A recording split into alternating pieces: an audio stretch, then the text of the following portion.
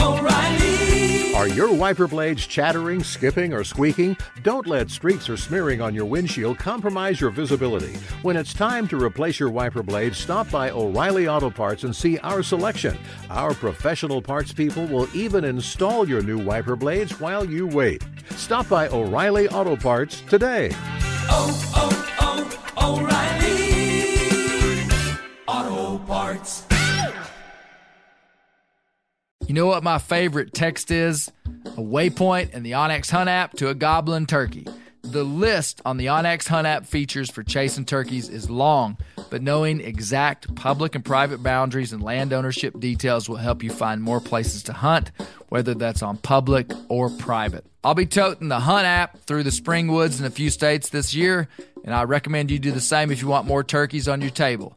Also, onX has a special offer for you. Use code BEARGREASE to receive 20% off your membership at onxmaps.com/hunt this spring. Maui Nui is on a mission to help balance axis deer populations for the good of our environment, communities, and food systems on the island of Maui. They've shared over 126,000 pounds of nutrient-dense protein with the Maui community. Secure your spot now. Become a snack subscriber and join in helping to build more resilient food and ecosystems on Maui. Visit MauiNuiVenison.com. That's MAUINUI venison.com and use promo code BEAR for 20% off your first order.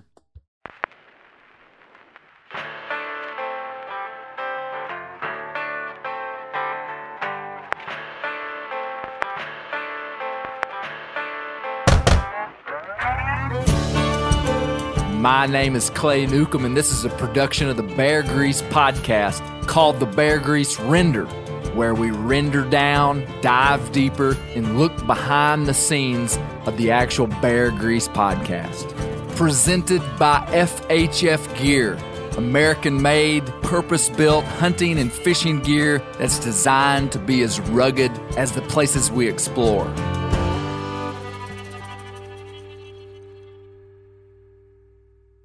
What you got in your hand there, Dan? Ultralight titanium revolver. Wrist breaker. It's a Taurus 44 Magnum. That's what it is. Is that what it is? Yeah, that thing's made of titanium, super light. Man, it's a gorgeous gun. Bucks like a mule. Yeah, but that's a good bear gun. Man. Hey, welcome to the Bear Grease Render. My oh my, do we ever have a production today? Man, we have two new people in the room today at the global headquarters. Two new people, and we traditionally introduce the new people at the end so it's like suspenseful of what's going to be happening. Landbridge is cocking the gun now. Hey, I have a Landbridge too. It's just still submerged. It's making us a little nervous. Oh, okay. Welcome to America. First of all, Gary Newcomb is not here. Man, it's too bad. Is he on the dozer? He's building the barn. He's not on a dozer. Oh man, I got some stories about a dozer. And Misty Newcomb was going to be here. She had to bail for professional reasons, and she was very quickly replaced. Oh, wow. Now that substituted. She was very quickly substituted. Yes. It makes me wonder who was the substitution. She's irreplaceable. That's right. I mean, who was it? Who'd you have on speed dial? Well, I'll tell that. So, to my right, I have Mr. Brent Reeves. Brent, good to see you. Hey, buddy. Nice hat. Thanks, man. I got a new hat. Dr. Daniel Roop. Good to be here. Fantastic to see you. It's good for you to see me. I have. Dan's got a new bow. Oh, sweet. It's absolutely wonderful. What is it? Yeah, it's a Matthews. Oh. I don't actually know what kind it is. What kind is it? VXR. Matthews VXR. Slick. Yeah. Smooth. Absolutely quiet, phenomenal. Landbridge Spillmaker. I'm here. Man, guys, let's just give him a round of applause. Golly. Way to go. Golf clap. You made it on the Bear Grease podcast. Bow. So, everyone, I'm bowing. Yeah, I mean, I thought you wanted us to bow to you. Yeah, not just on the podcast, but starting the podcast off. Yeah, you came in place hot. of honor. You came in hot with my Daniel Boone song, and it was brilliant. And that was totally unplanned. I walked in the place where Josh works, and just literally stuck a microphone in his face. I was going to ask. That is what came out. Did he know you were recording him, and how often do you record us apart from our knowledge? If I That'll come ever up give in you a court. consent paper to sign, Just sign it's it. like, and don't If he show leans his chest pocket toward you while he's talking, Yeah. it might be a good sign. Yeah. No, Josh came in hot with the song of Daniel Boone, which I really was shocked because I had just dug up that Daniel Boone song just a few days before, and honestly, I never saw that TV show? That TV show, It was awesome. Gosh. the Daniel Boone TV Fess show. Parker Really? in a role that will astound you. Yes, And So, typecast man, him forever. We're going to talk Exactly. about that more. Directly to Josh's right is a voice that you've heard before, coming in hot Yeah. from the Bear Hunting Magazine Global Headquarters, Colby Moorhead. Into the Here's bear Colby. tech. Yep, Colby the Bear Tech I need Moorhead. to try your voice. Hey, so for people that wouldn't, many of you might be familiar with Colby from my former podcast, the Bear Hunting Magazine podcast. Colby works for me at Bear Hunting Magazine. Colby is the genius behind Bear Hunting Magazine. He does a ton of stuff. He's the for wind us. beneath your wings. Colby Don't Moorhead sing that. is the wind beneath my wings. Is Kobe the man who can get me Colby. Colby? I'm sorry, Colby. Uh-huh. Is Colby the man who can get me a bandit hat? Whoa, that's a big ask. We'll talk later. No, great to have you, Colby. Back alley band. Yeah. Thank you. And then to Colby's right, hey, we're gonna call Seth our guest of honor. I would. Okay, I Definitely. appreciate that. I You'll take appreciate it. that. this is most of us know Seth from other places, but this is my friend Seth Haynes. And Seth had a home run performance on the Bear Grease I'll say. podcast. It was at least a solid double. It was at least a solid double. It was a solid double. Yeah, Tony Gwynn double. It was a That's Tony right. Gwynn double. I'll take him all day long. Yeah, yeah. No, so Seth, a couple of years ago, well, maybe not even a couple of years ago, a year ago, told me I ought to get this book on archetypes, branding archetypes. What's the name of the The book? Hero and the Outlaw. Yeah, people are going to ask the Amazing hero book. and the outlaw. Amazing book. And so, what do I do when smart people tell me what to do? I hope you Just do take it. a guess. Look the other You way. don't do it. I do what they say, Brett. So I what did guess. I do? I got the book, and to be honest with you, I didn't finish it. That's okay. That's all right. As long as you read the ones that pertain to you, Yeah, yeah. like anything in personality, you're fine. Now, wait Well- a minute. Wait a minute. I told you to read a book like 2 years ago. You still ain't read it. I What category does that put the in? book, means you're and I not started smart. it. Oh, okay. I have a question. Of the 9 archetypes, which one corresponds to Clay Newcomb? Dozer, the dozer. The dozer That is operator. not one of the 9 archetypes.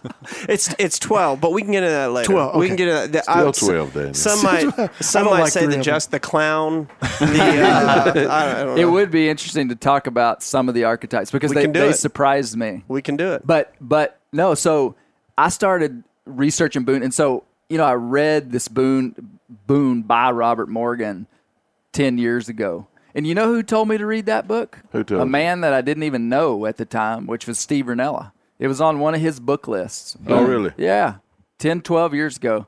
And I got it, Hope read you're it, listening, Steve. and I read the Boone book, and they started talking about Boone as an archetype, which as they began to describe that, I began to recognize Boone holding this place kind of in our culture that was like kind of unusual, just like this. It's like, why is this guy here? And they started talking about archetypes. And then a year ago, Seth had me read about archetypes, and then that's why I interviewed Seth. And I think it's really important to understand.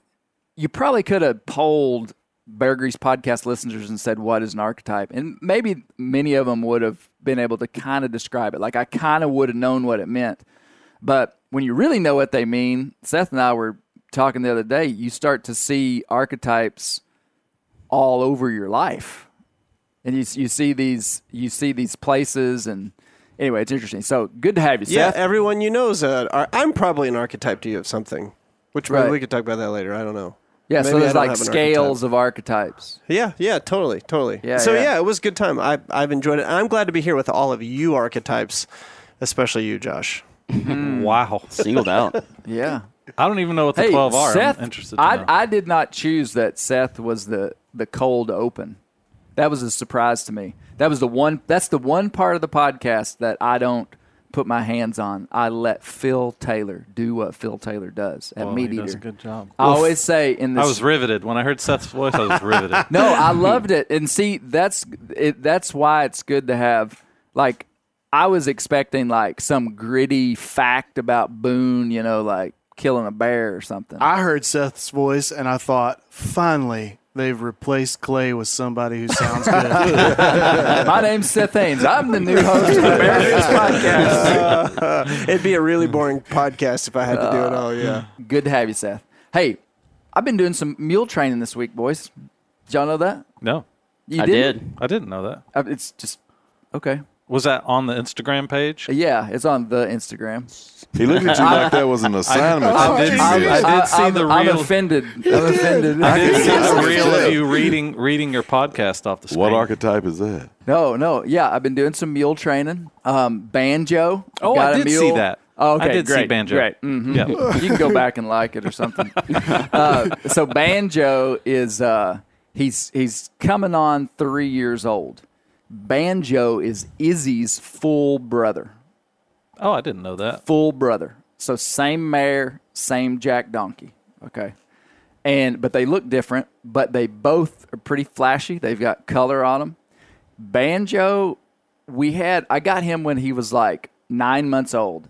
And honestly, he should be trained right now. By the time Izzy was 3 years old, I had ridden her extensively, So Banjo is he's not broke yet, but I'm kind of testing, and really it's just been schedule and timing, and I didn't need a mule. I trained Izzy real quick because I needed a mule real quick. There's a lot of excuses. Man, if you want to go buy a mule, especially post-COVID, mule is big time.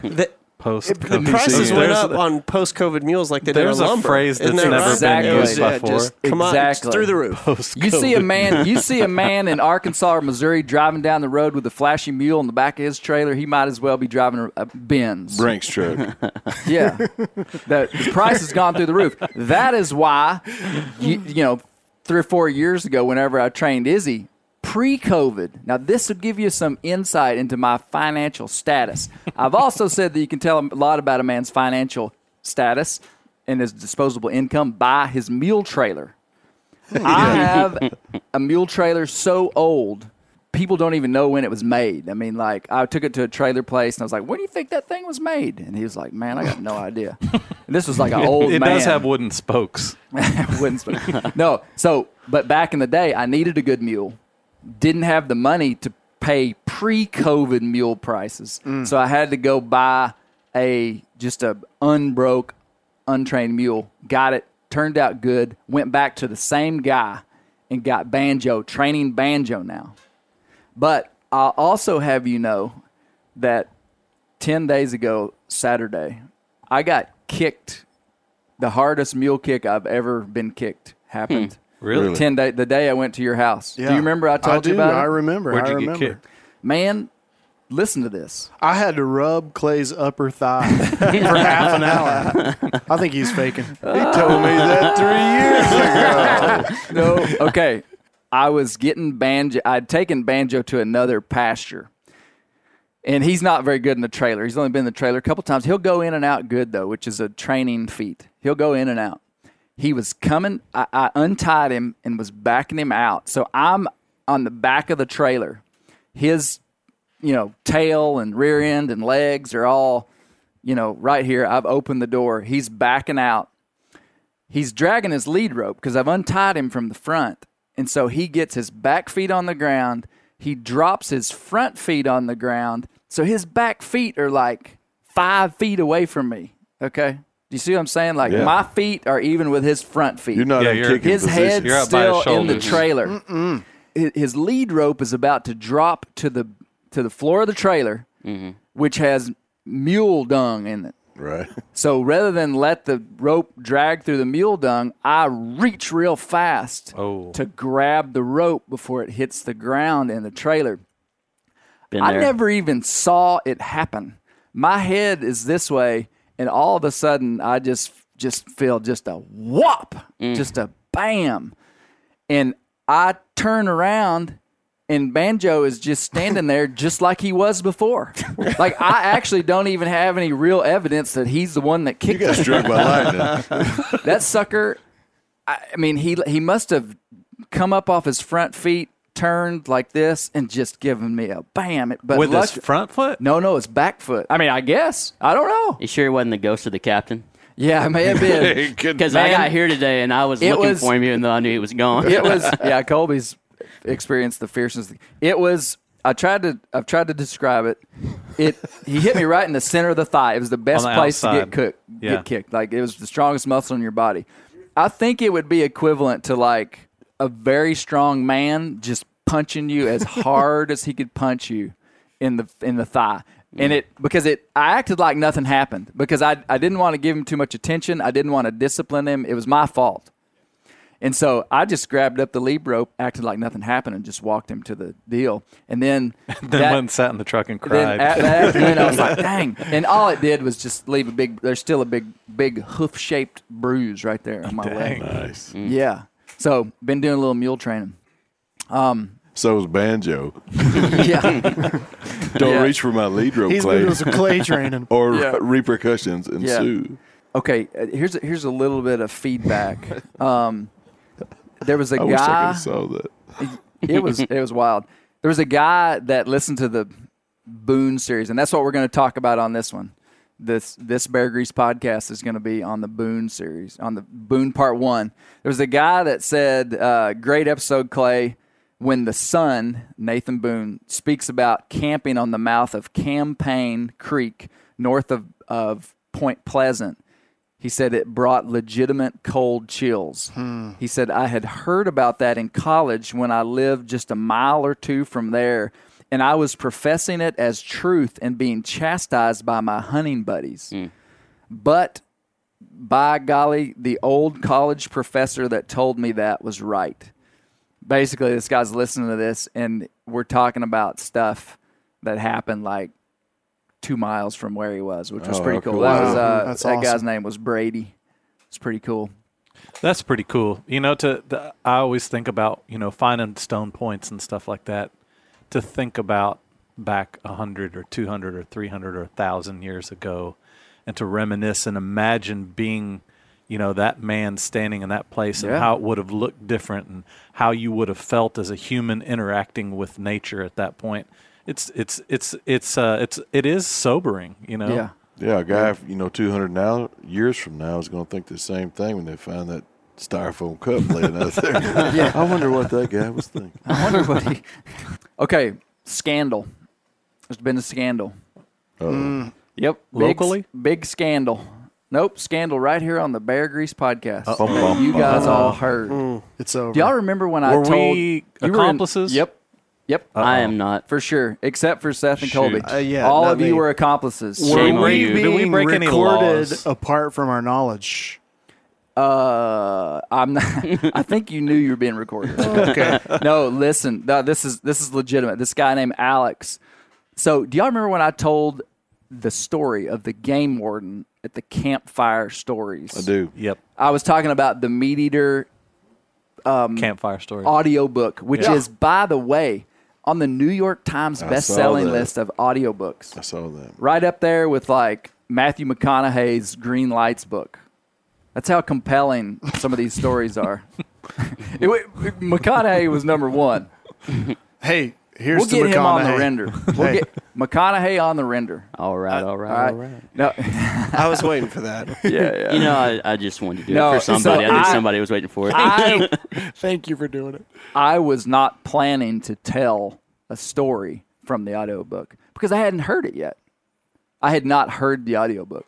So I recounted the story of that game warden as I remember it being told, because it was told to me very quickly, just as somebody was like, hey, this audiobook. And I said, what kind of stories? And he's like, man, there's a story about this and a story about that. So, Seth, I was advertising for this audiobook saying, hey, you got to check out Meat Eater's new audiobook. And I said, there's this one story, and I tell a story, and turns out I was way off from what happened. And so this guy named Alex, he did a good job. And Alex was the tipping point, okay? Because I had a couple other people tell me, say like, Clay, you butchered that story. And I didn't think much of it, just kind of like, well, dang, I wish I hadn't, but I didn't. And this guy, he was very polite, but he said, Clay, he said, after hearing you tell that story and then hearing the real story, he said, it kind of discredits you because I wonder how much you embellish other stories. Oh. Cut to the quick. Ouch. Wow. And I responded back to him. He was very nice. He said, I love the podcast. He said, that's why I'm writing you.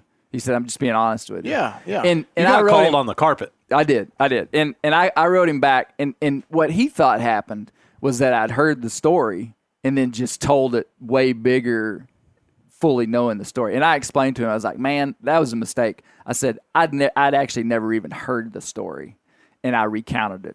So what you're saying is that we need a full-time fact checker on every story you tell. If you spend much time talking, you better have a fact checker. I'm pretty sure there's a proverb about that. Oh, is there? Okay. I blame the dozer. I put this ever since you've been on that dozer. Man.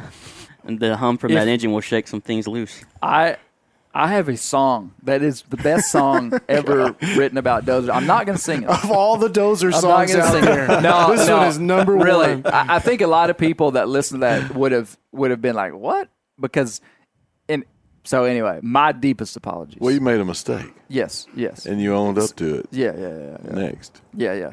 He wasn't making a big deal about it, but when he said that it reduced my credibility, that was like, I don't want that, because good to cover it. I was thinking about something. I was thinking about this idea of embellishing stories, and Seth is a storyteller and a writer. Yep. And I mean,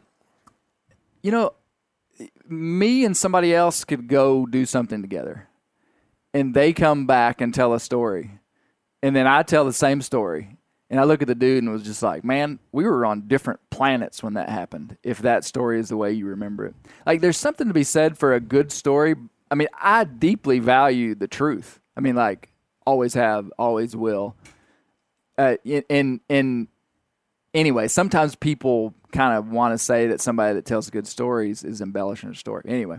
Well, I mean, first of all, that's a very Southern thing, right? I mean, we all know Southern storytellers, and Southern storytellers are just renowned they're pointing for at Brent. embellishing a good story. But I think, I mean, to your point, stories a lot of times are about perception, about history, about how you interpret the world. I mean, we can all be given a set of facts, but those facts and what we make of them, what we mean. I mean, that's why lawyers exist, to tell stories to juries and to take these facts and to help them interpret it in ways that are favorable to their client, because everybody sees things differently. Now, I'm not arguing for postmodern thought here. I'm just saying there are ways to interpret stories. Yeah. In very different ways. I always said in 30 years of law enforcement, if you want two different stories to something, get two eyewitnesses to the same incident. Because you have folks standing right side by side each other, and they tell you the absolute honest truth as they saw it, and it don't go together. Man, that's so wild too, and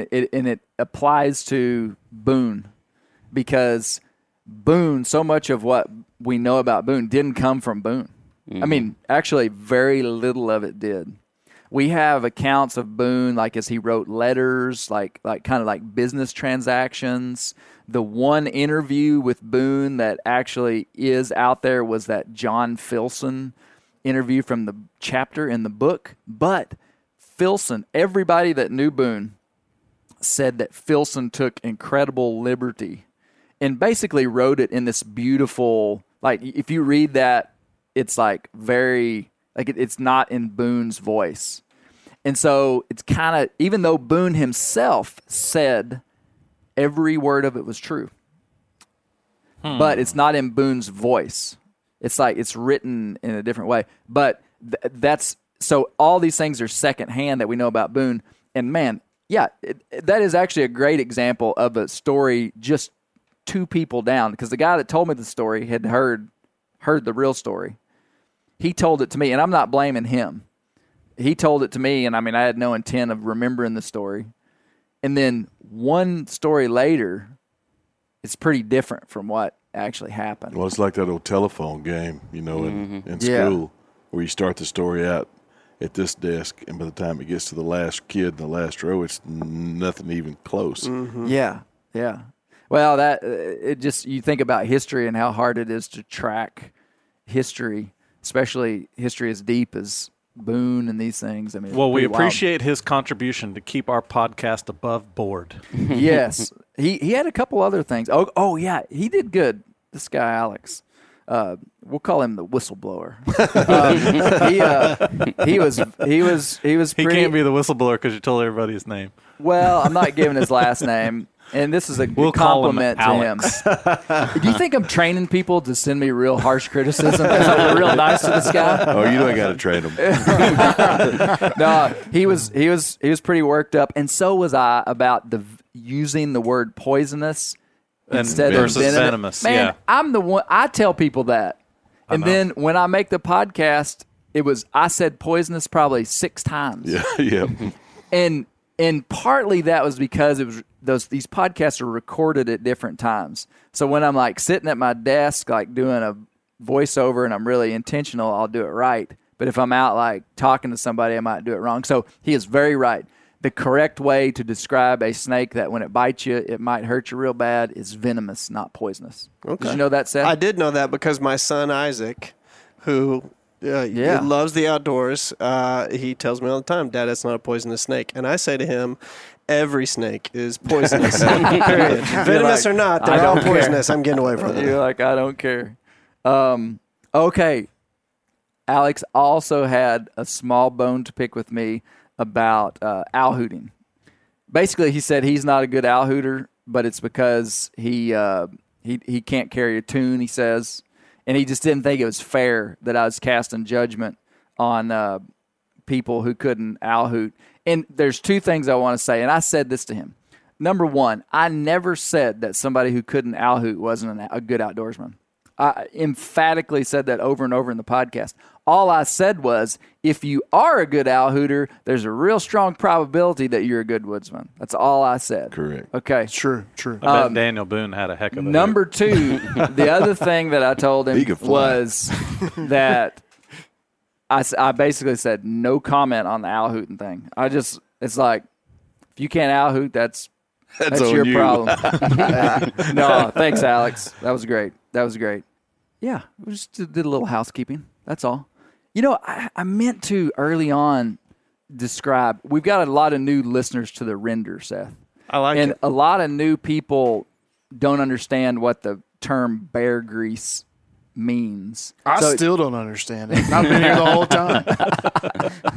So the name bear grease. Now, Seth, would you know about this? About bear grease? Well, I mean, just like, why did I name my podcast Bear Grease Well, Podcast? I kind of know you, so my guess is that I would know. My guess is that because you're a bear hunter, you've been a bear hunter for a long time, and you have preached that bears are good for all kinds of things, for eating and you render the grease down, fat down to turn it into grease for other things. My guess would be that there's some use for a bear I really grease. expected more from a writer. That's my guess. Or maybe you just like to bathe ask in him it. to write Maybe it. you just slather it all over your body. You just love you some bear grease. You like bears, you're greasy. Yeah, it makes bear grease. What no, more? that's good. You're right. That's the surface level. You've hit the surface. All right, the bear grease is a metaphor. Okay, so bear grease was at one time a really valuable commodity, both functionally for cooking, for all these different things. It was also used as a form of currency. Today, Seth Haynes, if you polled America and said, what is bear grease? How many people would even have a reference point for what it is? But yet, its functional use is still very much the same. And so the tagline of the Bear Grease podcast is where we explore things forgotten but relevant, search for insight in unlikely places, and tell the story of Americans who live their lives close to the land. And so Bear Grease also, Seth, if you will notice, I'm holding a jar of bear grease in my hands, folks, and there is about a 2-inch band of amber clear liquid, and then below that is a solid white liquid. Mm-hmm. That's called a bilayer. This is bear grease that has separated. And at that separation point, many people, including Native Americans, have used that to forecast the weather because it moves with barometric pressure, and it's highly nuanced. I mean, I'm not saying that I really can, but it does change about every day. When it looks like that, it means it's hot outside. Well, there's my chart right there. I'm going to get y'all a chart. Bear grease weather forecasting chart. So insight in unlikely places. So bear grease is a metaphor. Okay, so I just want to say that because we're getting new listeners. Bear grease is a metaphor for things forgotten but relevant. That's why I interviewed Roy Clark. That's why I interviewed James Lawrence. That's why we're talking about Daniel Boone. We're looking for insight in unlikely places. That's why we're talking about how snakes and this innate fear of snakes and our mothers telling us not to do it is this like bigger picture of how human relationships are supposed to work. Don't pick up that snake and you believe her because snakes are scary and you do what she says and you trust her. It's this bigger picture insight. So that is, and I love then it. This is the bear grease render, which is where the act of taking solid bear fat, like raw bear fat off of a freshly harvested bear, melting it down into a liquid oil is called rendering. How long does a render actually take in real life when you're rendering bear grease? You can render bear fat very quickly, like 9 minutes. Really? Yeah. It is all dependent upon temperature. Okay, give me the 10-second process. How you do it? There's the best practice. I'm not even going to give you best practice. You take a fillet of white bear fat, which it'll be on a fall bear. I mean, could have a lot of fat.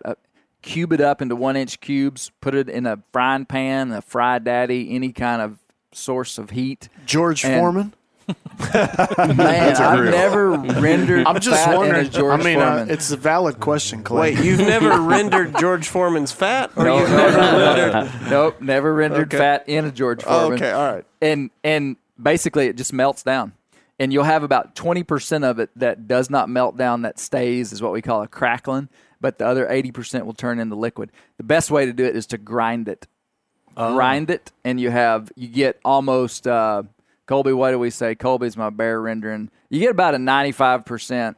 If you cube it, varies. You get about an 80% return. If you grind it up, you get about probably 95% return. Low and slow seems to be better too, from what I hear. Like, and the color of it comes out different depending on how fast you cook it. Yeah, if you cook it hot, it'll be darker. If you cook it really on low heat, like 225, it'll be much more solid. It'll be lighter. I'm telling you, that low, even heat of a George Foreman, boys.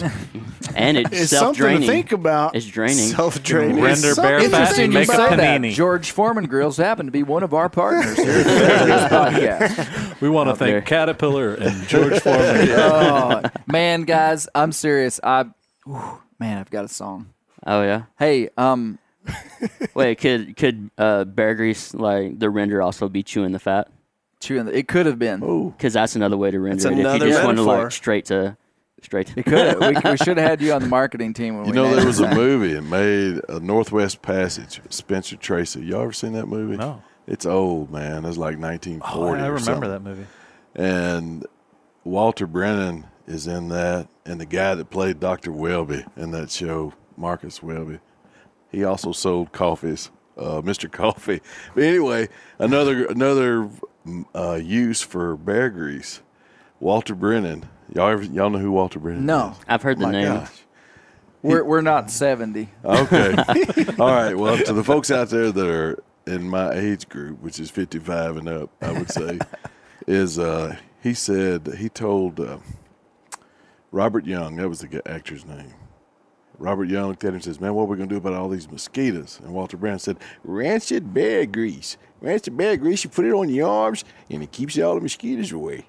Now, surely y'all know that's Walter Brennan. You look Insect repellent. Insect repellent. Yeah. I need you to come up with a list of everything pre-Abbott and Costello that I need to watch. Okay. I'll make you a list. That was a pretty good impression, though. Yeah. We all Walter know who Brennan. you're talking about now that you said that. There you go. Yeah. Hey, speaking of, what did y'all think about Josh being able to remember that Boone song. I mean, that was pretty impressive, right? Yeah, it was. Always. Yeah.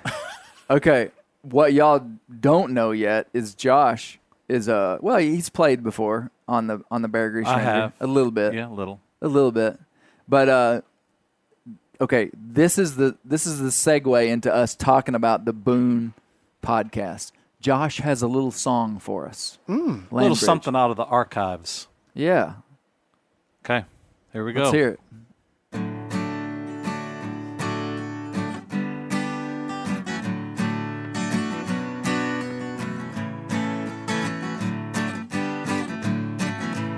Daniel Boone was a man, yes, a big man, with an eye like an eagle and as tall as a mountain was he. That's right. Daniel Boone was a man, yes, a big man. Salute. He was brave, he was fearless, and as tough as a mighty oak tree. Sing it, brother. From the coonskin cap on the top of Old Dan to the heel of his rawhide shoe, the rippin'est, roarin'est, fightin'est man the frontier ever knew. Daniel Boone was a man, yes, a big man, and he fought for America to make all Americans free. What a boon, what a doer, what a dream come true was he. Daniel Boone was a man, yes, a big man, with a hoop and a holler, he could mow down a forest of trees. That's right. With a knife and a gun, he never did fail. There was nothing he could not tame. The Land Bridge He blazed Bridge. a big wide Liberty Trail through history's Hall of Fame. Daniel Boone was a man, yes, a big man, with a dream of a country that would always forever be free. What a boon, what a doer, what a dream come truer was he. That's right. What a boon, what a doer, what a dream come truer was he. Nice. All right. All Man, that was great. lies. That is. He's no washboard player, but pretty good. Oh, man. That was awesome. That was awesome.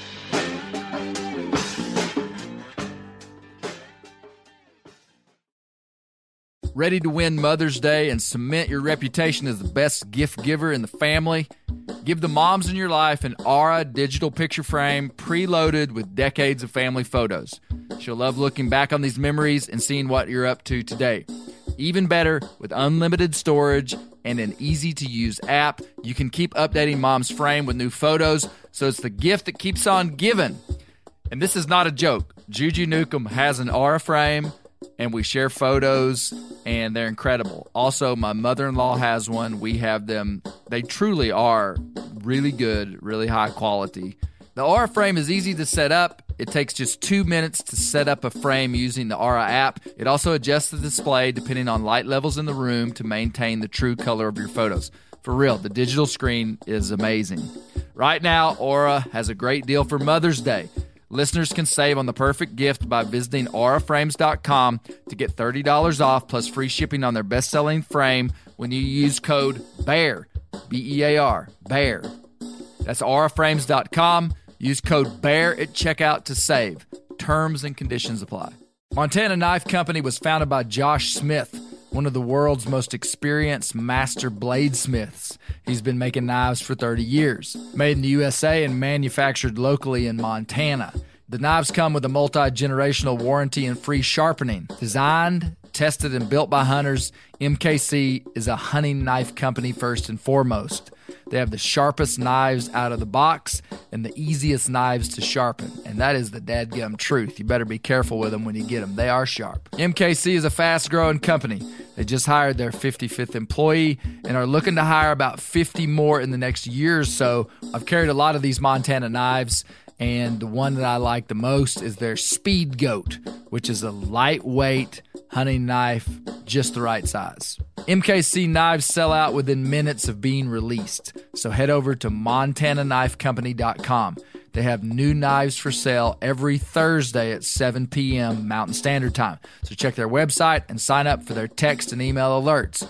That is the best way to find out when they have knives available. Use code BEARGREASE10 for 10% off your first order. Montana Knife Company, working knives for working people. The old-timers say that the turkeys start gobbling when the leaves are as big as squirrels' ears and the red buds start popping. And we're about there, and we are there in the South. The onX Hunt app is one of my most valuable tools in the spring woods. With tools like coniferous versus deciduous tree distribution layer, you can save time by locating edges or transition areas of mixing habitats from home. Find an area like this with water in close proximity, and more than likely, there will be a gobbling turkey nearby. Knowing the exact boundaries of private ground ensures I stay on the right side of the fence, but can easily find public ground to go see if I can't strike a gobbler. If you do get one to sound off, using compass mode and waypoints will help you pinpoint his exact location, allowing you to move in and make the perfect setup to bring him right into your lap. Download the onX Hunt app today. You'll be glad you did. onX has a special offer for you. Use code BEARGREASE to receive 20% off your membership at onxmaps.com/hunt this spring. So perfect segue into, when Josh sang, on the first of the podcast, when Josh sang that song, there were two things. It says Daniel Boone was his man, a big man. He wasn't man, a big man. And Daniel Boone was 5'8" and weighed 175 pounds. Yeah. Well, Fess Parker wasn't. Fess Parker was about 6'3", and he was a big man. Yeah. He also wasn't Daniel Boone. He was Fess Parker. And then it says that Daniel Boone wore a coonskin cap, which that was just like total Hollywood. Where did that come from then? Well, Davy Crockett, as I understand it. Did Fess Parker play Davy Crockett too? Yeah, he played both of them. Oh, man. I'm so confused. No wonder. Yeah, that's it. So the same Hollywood actor played Davy Crockett and Daniel Boone. The real Davy Crockett, I think, wore a coonskin cap. Alex, let me know if I'm wrong. And then so when Hollywood got a hold of Daniel Boone, I mean, of course he's going to wear a coonskin cap. Are you saying that we cannot trust Hollywood? I'd never said it, Dan. Because my whole life is based on lies. Well, that is so great because this part one of the series is kind of debunking some of the myth and presenting the idea to the people that there is a lot of Boone's life that is mythologized and there's lots of stories. Like you read this Boone biography, Robert Morgan, and he every single story he tells all the facts and all the potential reasons why it's true, and he kind of leaves some room for this probably may not have happened or it may have, but there's a whole lot of that. And what's so interesting, and Robert Morgan, I feel like he's kind of the main one that introduced this idea though to the world, which is introduced it to us, and we say it now like it's fact, is that the real Boone was way cooler than the myth of Boone. I mean, he's one of these guys that didn't need fancy stories told about him, because when you really see what he did and who he was, it's pretty wild, But the closest modern representation I have of Daniel Boone is Brent Reeves. Oh my gosh. True. He would wear overalls. There's no doubt. Well, definitely. Hey, but here's what I got out of that, especially like when you talked about Mr. Morgan's book, and I read that. The Daniel Boone that people fictitiously wrote about was Gerstacker, everyday living. What do you mean? He lived the life that Gerstacker lived the life that people fantasized Daniel Boone did. Yeah. But I think Steve Rinella said, they wasn't the only folks doing that though. That's right. Yeah. They talk about dressed in buckskins, well, Daniel Boone dressed in buckskins. Well, so did his plumber. So did the guy at the grocery store. Everybody wore. But it struck me that the majority of the things that were written about were about Daniel Boone, that were written about him later on in life when Gerstacker was writing letters home, and the stuff we get from him was written by him. And yet everybody's heard of Daniel Boone, but nobody's ever heard of Gerstacker. And Gerstacker has a stack of facts to back up the stuff that he did. Yeah, yeah. It was very intriguing. What's to me. interesting too, if you think about Gerstacker, which was from our episode 4, Death of a Bear Hunter, a guy that was here in Arkansas, Seth, is that Gerstacker probably came to America, and this is total speculation. He probably came to America because of Boone. Sure. Mm-hmm. Like he came in the 1830s, 17 years after Dan's death, and by that time Dan was famous in Europe. Big time famous. And so people would have heard of the frontier and Daniel Boone, and basically Gerstacker came, and he never said it, but they all did. They wanted to be like Daniel Boone. And that shows you the power of an inspirational myth. Yeah. I mean, if you're saying that all of this, much of this is based in mythology or lore of Daniel Boone, and then people say like, I wanna be like that. I want to do. I mean, it shows you the inspirational power of myth, and that's the thing that's gone from time immemorial. People look for these great big myths to follow. Yeah. And Boone's in that line. He's the myth. Yeah. And if he was one of the most talked about and written about, especially all over the world, it's a good fact that, or a good chance that's who he was trying to emulate. Yeah. Yeah. And you know, Boone was the real deal. I don't think you're saying that Boone wasn't. Oh, absolutely I mean, not. he was. Yeah. Dan, what was? Did you know much about Boone? If I had stuck the microphone in your face and said, "Who was Daniel Boone?" No. What was interesting for me is I had watched actually a show, Men Who Made America. Men Who Made America, Frontiersmen. Man, Steve I watched Rinella that was in the other that. day, and I was honestly kind of unimpressed with the amount of detail they gave. Well, I did, because this is the first however many years. This is kind of the first chapter of Daniel's life, is what you covered in this first podcast, and that show, from what I remember, kind of covered the middle to the tail end. So I didn't know any of this stuff or these dynamics. Yeah. So it was really interesting to me. Any of it stand out to you as cool? Like, for an example, when I read this book years ago with never thought I'd be making a Boone podcast. I mean, I was just reading it totally out of interest. I remembered probably 3 stories from this book that I just probably would have never forgotten my whole life. And one of them was Boone's potentially illegitimate daughter. Like, when I talk about Daniel Boone, now I've done a ton of research since then, but before, like if I just met you on the street randomly, if I walked across your yard and met you in your yard, Dan, I'd be like, "Hey, Daniel Boone, heck of a guy." And I would have said, "Did you know that he went on a hunting trip one time for 2 years?" But would that story have been embellished? That's the big question. Well, could you have retold the story correctly? Yeah, that would have been nice if I could have. No, I'm saying that story stood out to me. What story stood out to you? You know, cultural kind of anthropology is my background. So what stood out to me was when the Robert Morgan, who wrote that book, when he talked about the culture of the Indians and of Native American peoples, and if you were going to dwell with them, there was an expectation that you would dwell in a tent and probably have relations with one of their women. Yes. I mean, that was just kind of, that was very eye-opening to me. And if Daniel was a man who seemed adept at understanding culture and entering into groups. So, but it creates tension in me because I want him to be, kind of going off what Seth has been saying, there's this person that I want him to be. And it's not just a frontiersman who, you know, conquered and defended America, but it's a man of integrity.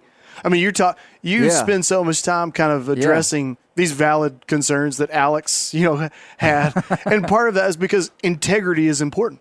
Yeah. You know, and so when Daniel Boone fits an archetype for me that I want to emulate and be in some ways. I want him to be a man of integrity. Yeah. And part of that to me means being faithful to my wife. Yeah. And so it does.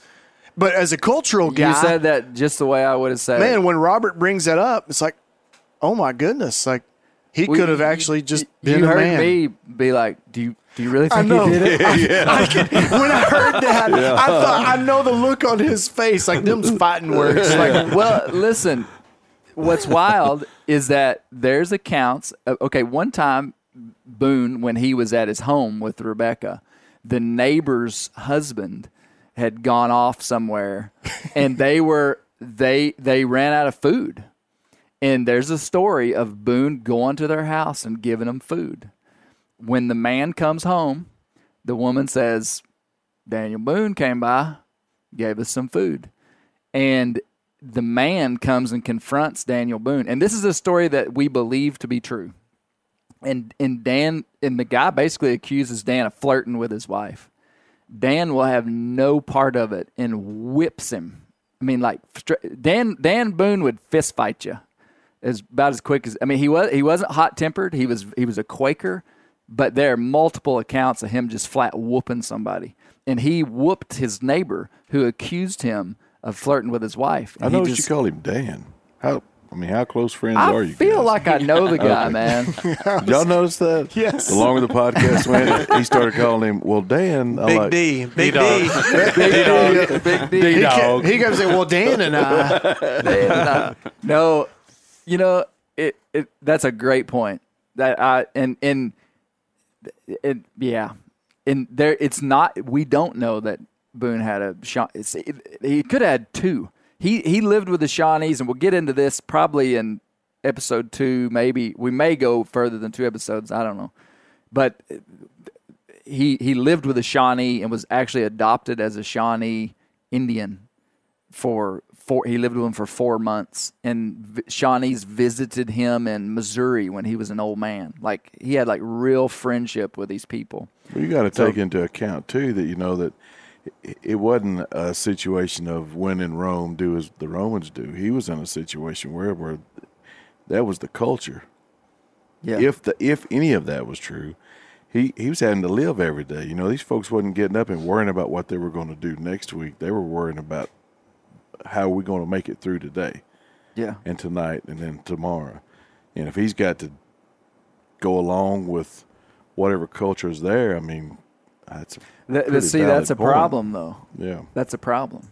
It's a big problem. I mean, and you can make bold declarations on this side of history when that doesn't. I will never in my life be in this situation. I would have just said, "Go ahead and kill me, boys. My value system is more important than this." I mean, I'm being honest. I think I would say that. Now, I realize that it's real easy to be like bold and have this valor, but like that's what I would want to say. You would too, Dan. Absolutely, but then you have to ask yourself: is that armchair valor? Exactly, and it is. Yeah, And I felt like I had to say it just because it's like if we say, well, if you're in this culture and you just do what that culture does, then you just have this really loose value system. It's not necessarily a valid reason, or it's not a valid reason at all. But you just got to put yourself in that, or you can't put yourself in that spot. You can't put yourself in, as you call him, Dan's spot, because you that's you Mr. can't Dan. walk a And mile maybe they in his wouldn't have killed him. moccasins. Maybe they wouldn't have killed him. I mean, like the worst case scenario in that situation is they would have been like, okay, I mean, they would have found a reason to have killed you, which is very probable. But anyway, I'm not suggesting that anybody who wouldn't, partake of that would have been immediately killed. It wasn't like that. But it was if you valued your life, you stayed on their good side. If you were their captive, yeah. You know what I mean? And I think there's too. You've got a group of people who, it's. In all likelihood, they're forming identity in terms of interdependence, and so you've got insiders and outsiders, and that's discerned by very practical, tangible behaviors. If you're an insider, you do like we do, and Mr. Morgan said, if you didn't engage in that kind of activity as a guest, it was like you're too good for us. Yeah, you're an outsider, and so. It does make you think. I mean, it was that's a complex. It is for real. Man, I don't want to gloss over that Robert Morgan. Both of my guests on this podcast, I was explaining this to somebody, and I was like, if you were, just think of the biggest media company in America. If you were X, and they said, we're commissioning you to get the top Boone, and I'm not saying they're the best Boone expert. There's lots of Boone experts in Kentucky. There's Boone experts all over. So they're not the only ones. But you couldn't have picked better guys than Robert Morgan. Robert Morgan's in his mid-70s, and I'll tell you a story. we were unsure if he was. I said this on the podcast. We were unsure, like, if he was active at all. And anyway, I looked him up. He had a website. Emailed him, and within hours, he was like, "Please come to my house." And he's an incredible guy, very humble. Like, he's a professor at Cornell University, and I would have only known Cornell just kind of through The Office. Yeah, never heard of it. Andy is a graduate of Cornell. Ever heard of it? Yeah. Did you mention that to Robert? I asked him if Andy was in his class, and he probably gave you a blank stare. He was very humble, and he's from Appalachia. He's from North Carolina, but it was like such a great honor to sit with Mr. Morgan. What a great guy. Man. And then, I mean, it was awesome to talk with Steve about Boone. I mean, Steve he's engaging to talk with, and he knows so much about Boone, and more than he knows the facts about Boone, like, Steve was able to put Boone in context so well, you know. So Morgan, you know, kind of had the details and could just walk through his life without any, you know, he wrote this years ago. And anyway, neat guy. Seth, what did you think? Well, first of all, I don't know as much about Daniel Boone as you or probably anybody here. So it was fascinating to me when you wanted to talk to me about archetypes, because I thought, oh boy, I'm not going to have anything to add about Daniel Boone. But I tell you what was fascinating to me about the podcast and the discussion of archetypes was how you used archetypes to make connections, to tell stories about who Boone was. And so it helped me understand the myth. And I think I'd actually texted you about this a little bit when you use the example of Jesus going to the temple and his parents going and looking for him. Yeah. And when you talk about and that was an excerpt from Morgan's book. Okay. All right. Yeah. And then who was it was it Morgan that talked about Moses' vision? Yeah. All that was in Morgan's book. It's unbelievable. So you look at Boone and you say, oh, this is why he's so identifiable, because he sort of matches up with all these stories we know, all these stories that seem to recur through. I'm gonna go real highbrow here, and I am going to quote some science fiction, because I know that there's a lot of crossover, I'm sure, with your audience and the science fiction folks. Maybe there's a lot. Maybe Are not. Black Panthers considered science fiction? Yes, sure. Yeah, there's a ton of crossover. That's right. Tons of crossover. True. But Crossover, there's this old sci-fi television show I love called Battlestar Galactica. Came out in 2000, and they say over and over again, everything that has happened will happen again. And what they're saying in the storytelling way is, all these stories that we see, they recur over and over and over again. The story of creation, fall, rebellion, and rebirth.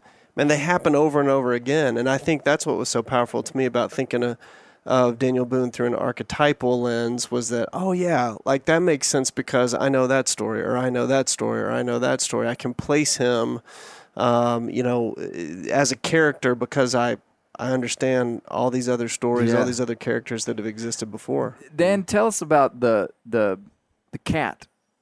The cat. What cat? The cat story. The Save the Cat. Oh, yeah. So there's this, and I can't remember the. You brought up cats on the last one. Guys, I'm somewhat of a cat fanatic. Cat cucumber? No, go ahead. No, it ties into Seth's archetypes. So there's a wonderful book out there. It's called Save the Cat, and I think the subtitle's like For Novels or something. Save the Cat writes a novel, and it's basically the author, I can't remember her name, but what she does, she goes through several different genres of very popular novels, and a lot have been made into movies. And so the story arcs, she would say there's some similar to 12 archetypes. 12 archetypes, right? 9 stories. There's a certain number of kind of typical story arcs, and in those arcs there are particular, she calls them beats. And so each story has the stories that really compel us and grab us, and like Gladiator, things like that have these particular beats. Yeah. And once you are aware of these beats, you really do see them in lots of movies and lots of things. Mm-hmm. And so one of the beats is where the main hero, the protagonist, at the very beginning, at the outset of the story, he or she will quote unquote save the cat, where it's this kind of innocuous, fairly unrelated, supposedly to the broader picture. The hero does something really nice. Okay, so he doesn't necessarily have to save a cat. But I can't remember the actual movie, but There are movies where he actually saves a cat. literally the reason But it's why like, she calls it "Save the Cat" is because in whatever movie it is, that's a good example. that's a of good example. The hero does something really kind, Which is and really human. similar, in what Seth is talking about, and what in Robert Morgan in that book is like this appeal of the individual goes off by themselves. Where Daniel Boone was out and he was gone too long, his mom didn't know where he was, and turns out he was fine all by himself. He killed this bear and was sitting by a fire, and look, boys, here's some meat for you. And it's just like we look at Jesus in Luke chapter 2, and it's like, wait, where did you go? Oh, he was fine, Yeah. But the interesting thing culturally is like a Hebrew reader and hearer of that story in Luke would not look at it and say, oh, wow, he went off by himself. And that really kind of resonates with me and appeals to me. A Hebrew reader or hearer of that story in the Gospels would say, wow, he claimed to be from a different group when Jesus said I was in my Father's house. So it's a totally is that what Boone did? When he was off by himself. I mean, is that what Boone was doing when he said, guys, I'm cool, I'm here? I thought I was on the same track as you. No, I'm not sure what Boone would have done. But culture really determines what we see. And we don't even know. That's interesting. It's kind of a tacit lens that sits there, and we look through it, and we look at Daniel Boone's life, and it's like, oh, we really like these aspects of him, and we tend to kind of minimize these other ones. I think what's key about what you just said, too, is like when you – as Westerners, as Americans, we interpret that as the explorer. I mean, there's an archetype, the explorer archetype. And what does the explorer want to do? They want to go out. They want to find freedom. They want to fight for their freedom. They want to, enjoy their freedom. I mean, when you look at the way the Morgan excerpt reads, it was, this Christ figure coming from heaven, coming to this new unexplored territory and saying, I'm going to go where I know I can connect, and it's Moses when he walks out saying, I'm going to bring the people to the place through the desert. I'm going to go explore and bring the people to the place where I know they can connect with God, even though I don't get to go there. And then with Boone, it's I'm going to go to the place where I know it's unknown. I'm going to fight for my freedom, but I know I can go out there and connect. And again, Morgan is using those just cultural hooks to help us understand. Like, oh yeah, this is who he was, because this is the way that we interpret story. Yeah, Colby, what do you think, man? Before I do that, there's an elephant in the room. Uh-oh. Here's the thing: you talked about The Office. He's talking about Battlestar Galactica. Dan is over here talking about beats. And we talked about bears. Bears, beats. Whoa! Wow! If there was a bullet in this Magnum, I'd shoot it through the roof. Boom! That's like 6 degrees of Kevin Bacon. That was Kevin Bear Bacon. It's killing me over here. I'm just like, I think so everyone that's been listening is like, Colby, there's a resolution. You don't even have to talk anymore. Dude, you just nailed it. Do we get to call? Can we call you Dwight for the rest of the episode? Sure. All right. Yeah. There's man. beats. No, Colby, you. What'd you think of it, man? Man, what stood out to you? I really liked it. I think there's a lot of things that stood out, but I think that there's two things. One thing is the aspect of where he was weighing out different cultural things between the Indians and white men, where he was looking at just what wealth is. And contrasting those. So just looking at the cultural norms inside of my life of what I perceive as value, so it's like whenever I listen to something, I listen from the lens of, is there something that I can get out of it that overlays my life that could, maybe like pull off some hegemon that I just believe, right? Yeah. So that's one. The other one would be, let me comment on that. Yeah. So that section, that was an excerpt that I read from Morgan's book about the contrast between the European and Native American worldview.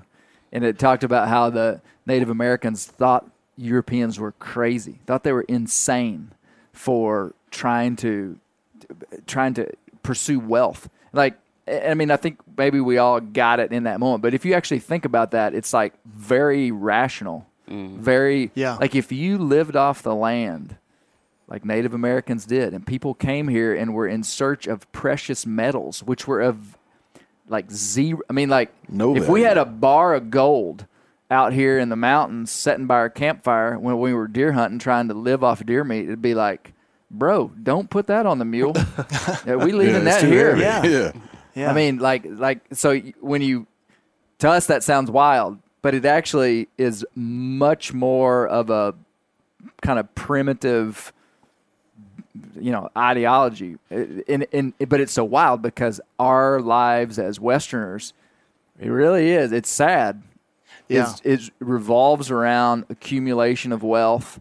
And that section of the book, that was one of the sections 10 years ago that I remembered. Boone's illegitimate daughter, and then the Native American worldview was one of many. Yeah, it makes you evaluate. It's like, what are we doing here? What are we doing here, guys? Yeah. I think that what that jogged in my memory was, I remember when I was doing my research, my PhD research, there's a study out there. Yeah, so guys, call me doctor. There's a study out there called Culture and Research Resource Conflict. I can't remember who wrote it, but they looked at Menominee Indians in Wisconsin and white, American sportsmen and how they viewed nature different. And so boil the whole book down in a nutshell is like the white hunters wanted to quote unquote conquer nature, whereas the native peoples, the Menominee Indians in this area, really saw themselves as a part of it. Yeah. That was the source of them looking at each other and thinking, you're crazy, along with, of course, a history of discrimination and genocide and all kinds of other things. But fundamentally, they viewed reality different.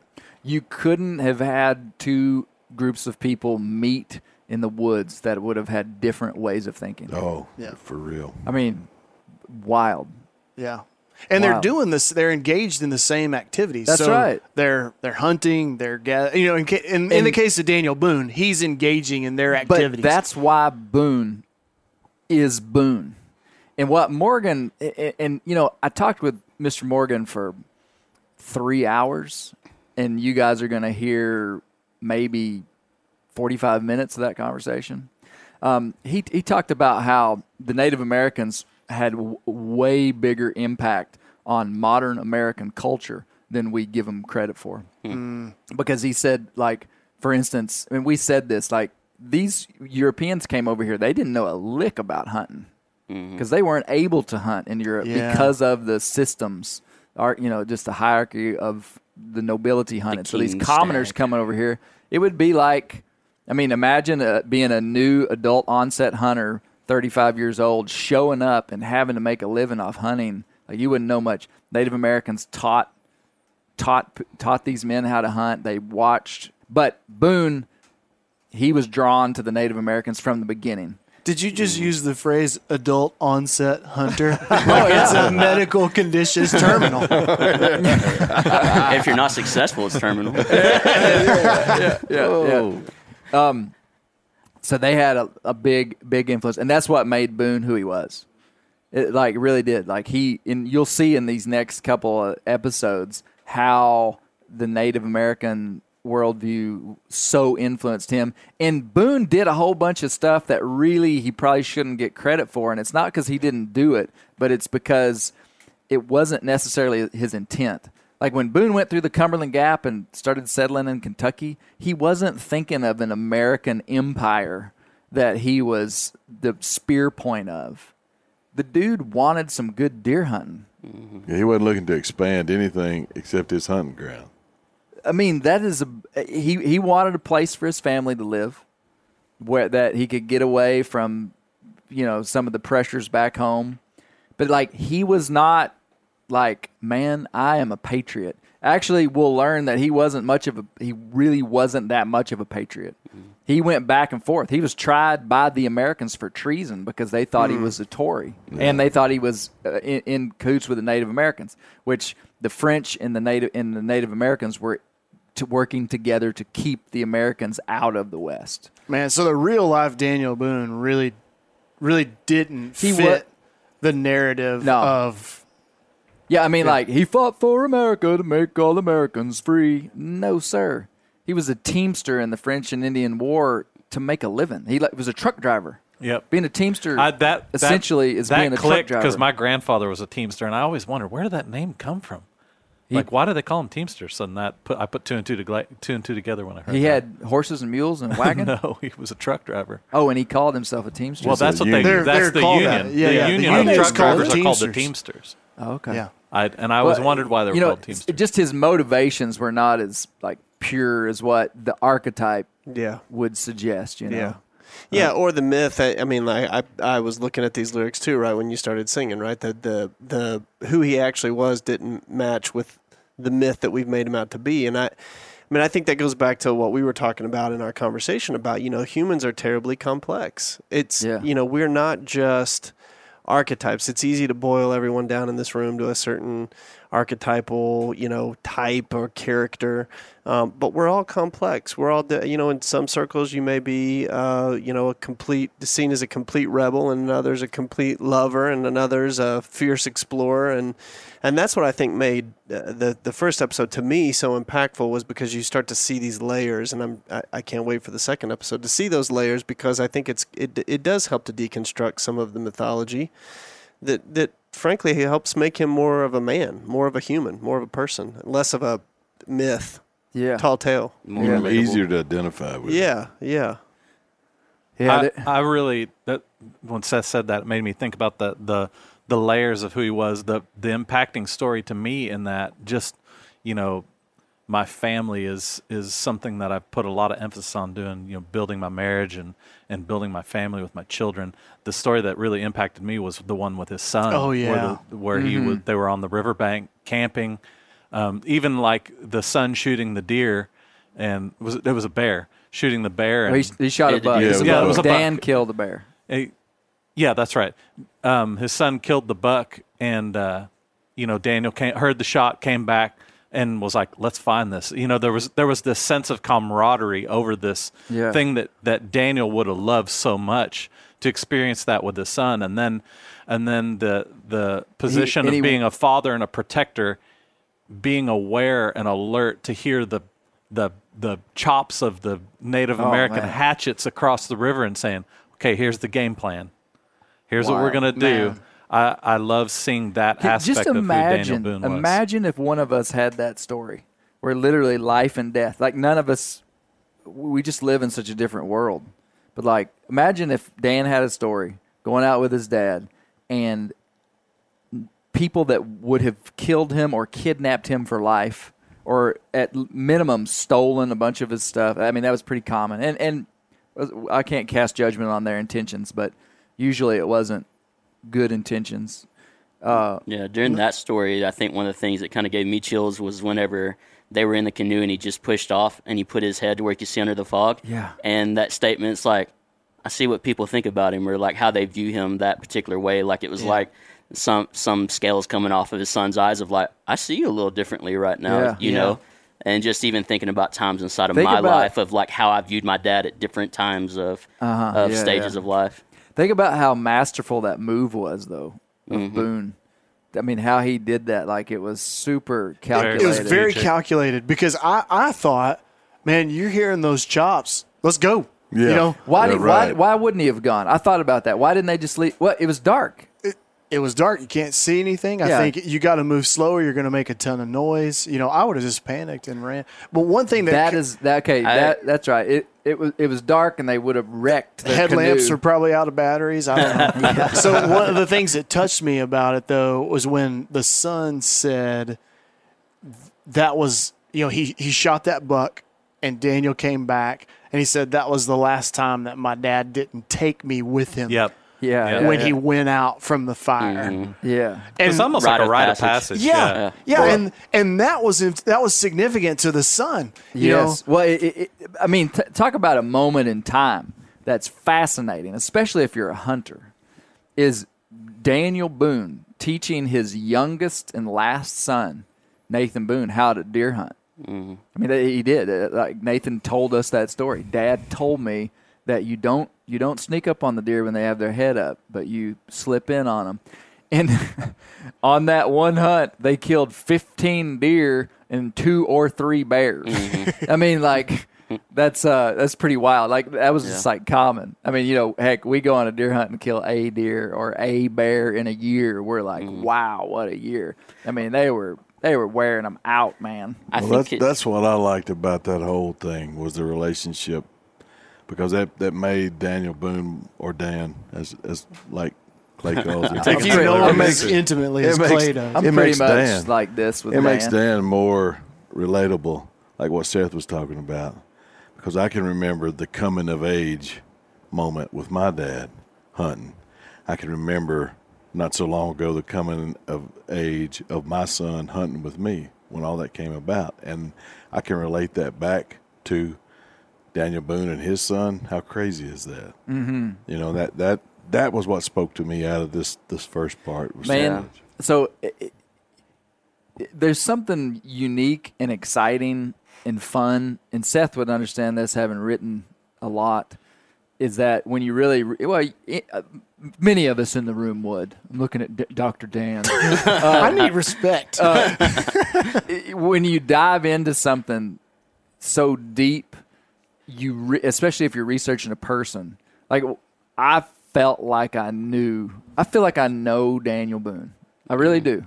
Like I feel like if he walked in the door and sat down, I would know how to engage with him. It wouldn't be like, I feel like that. Now, whether if that's true or not, I don't know. But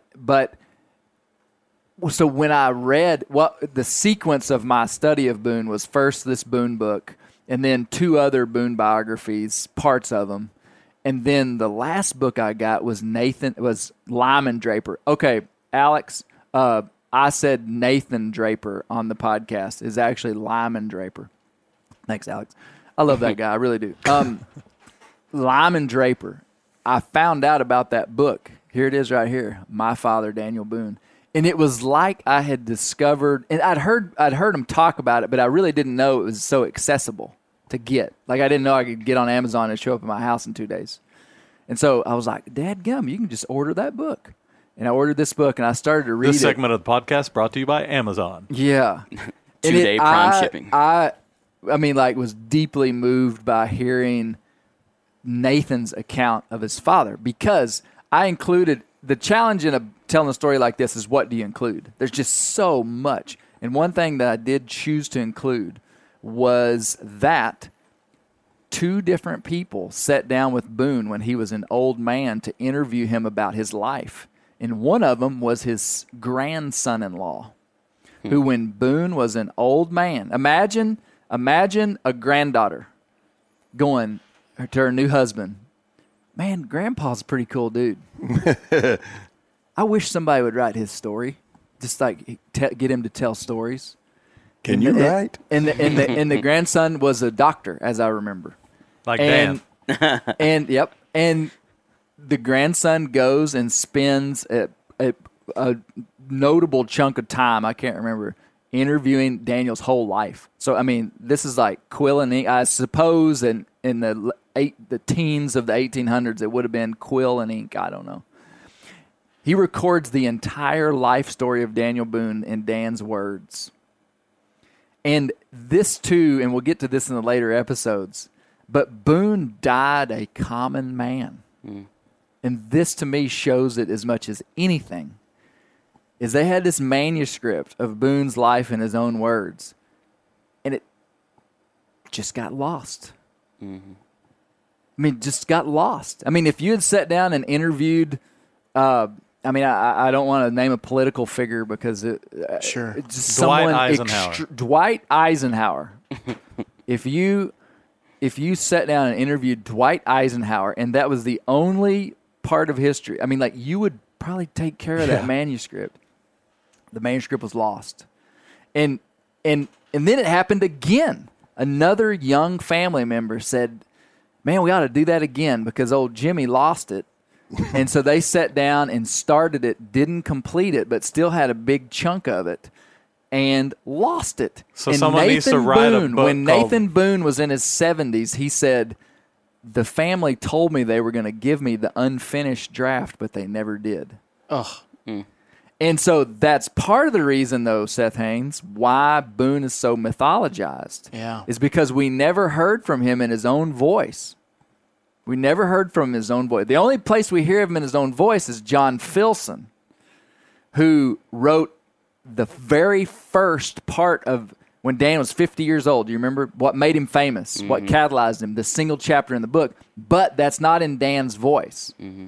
You see what I'm saying? That guy took it way out of his voice. And so, anyway, it's just it's a wild story, and it's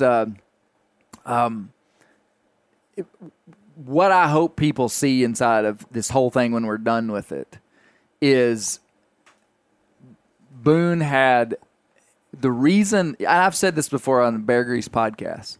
I'm not interested in, and not that you can like critique someone's character fully. I mean, like anybody you talk to, us in this room have flaws in our character. Brent. I was looking at Brent. I was looking at you. I was thinking Daniel. But I don't want to like,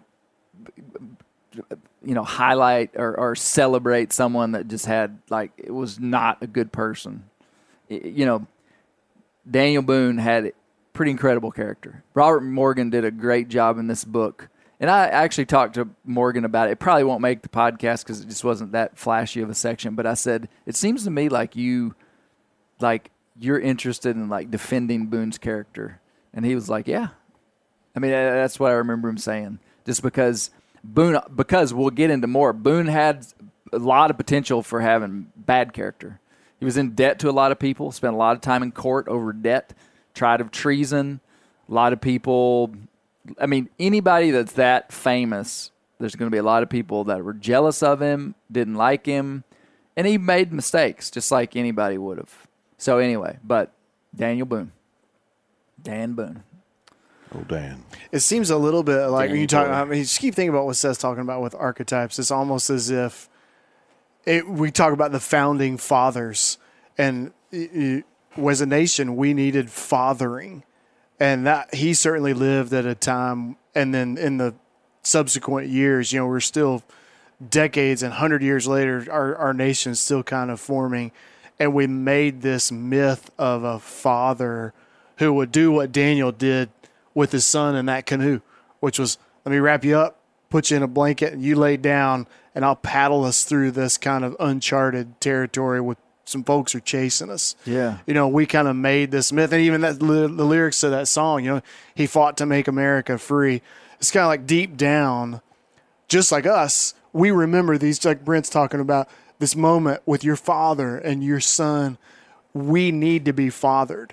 And as a nation and as a culture, we need fathers. Mm-hmm. And so some of it's true, some of it's a myth, but we construct this father figure in Daniel Boone so we can feel safe, so we can feel, and so we have a place to head. You want to be like your dad. Yeah. Man, and Boone came at such a great time to be an American hero. Mm-hmm. I mean, his prime time was between 1770 and 1780, like we said in that quote about his 30s. I've had more people ask me for that quote.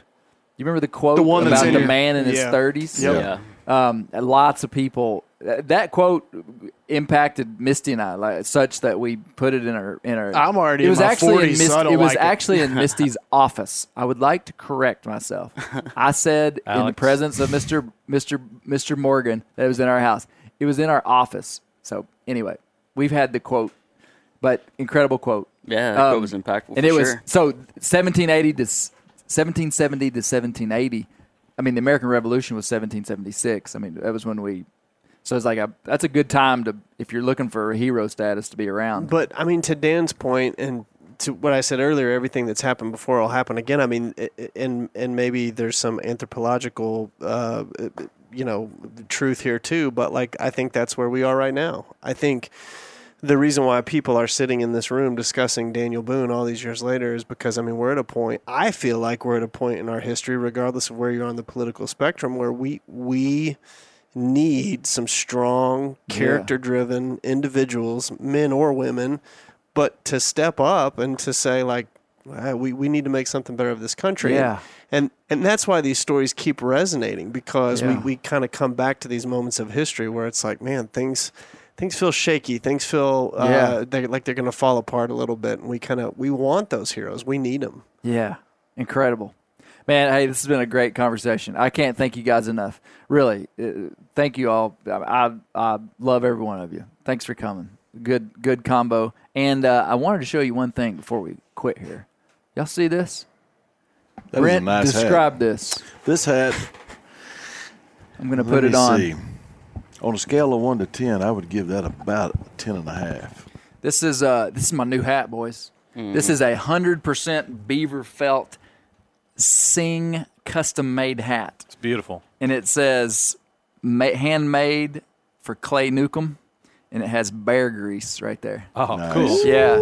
Right So Dang. They're out of Jackson Hole, aren't they? yeah. Sing Hat Company. They're friends of ours, and I just got this in the mail today. I follow them What do on y'all think? Instagram, and they have some amazing Very hats. nice. Does everybody 100% beaver felt hats. And the reason that I have this on is because Daniel Boone did not wear a coonskin hat cap. He wore a beaver felt hat. Really? Yeah. With a coonskin on top. With a coonskin on Hey, top. what does everybody with a podcast get one of those hats? I wish, man. Ain't I'd got take one. one. I got one. There's not enough And beavers. it's about coons. there's not enough beavers. Your to head's make so it happen, big. Brett Reeves. Need a Now, whole coonskin copy of cap, we beavers. can hook you Let up. me Let's tell go. you something. This hat was designed to look like James Lawrence's hat Oh, that I put really? on my Instagram. Oh, cool. I sent her the picture.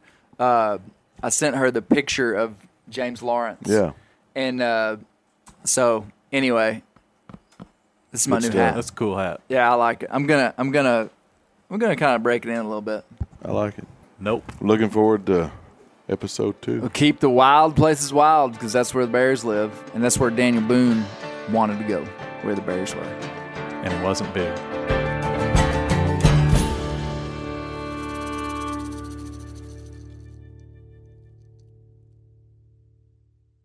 Hey, we're going to take a little break here and talk about Interstate batteries. Now, if you're like me, enjoying the great outdoors, you need gear that is as reliable as it gets. That's why I power my adventures with Interstate batteries. I use Interstate batteries in my boats. I use Interstate batteries in my camper. Great for your truck, too. From Alaska to Montana, they're outrageously dependable. Battery is essential. With over 150,000 dealer locations, finding one is easy. For all your vehicles, land or sea, choose Interstate. Head to interstatebatteries.com and find your power today. Sport Dog is the most recognized brand in the hunting dog training industry. The Sport Dog promise to customers is simple: gear the way you design it. Every product Sport Dog builds is meticulously designed and rigorously tested in the field, ensuring it withstands the toughest conditions you and your dog may encounter. Using tracking equipment on my squirrel and coon dogs is extremely important to me. Get 20% off your first purchase using the code BEARGREASE. Go to www.sportdog.com/beargrease to learn more.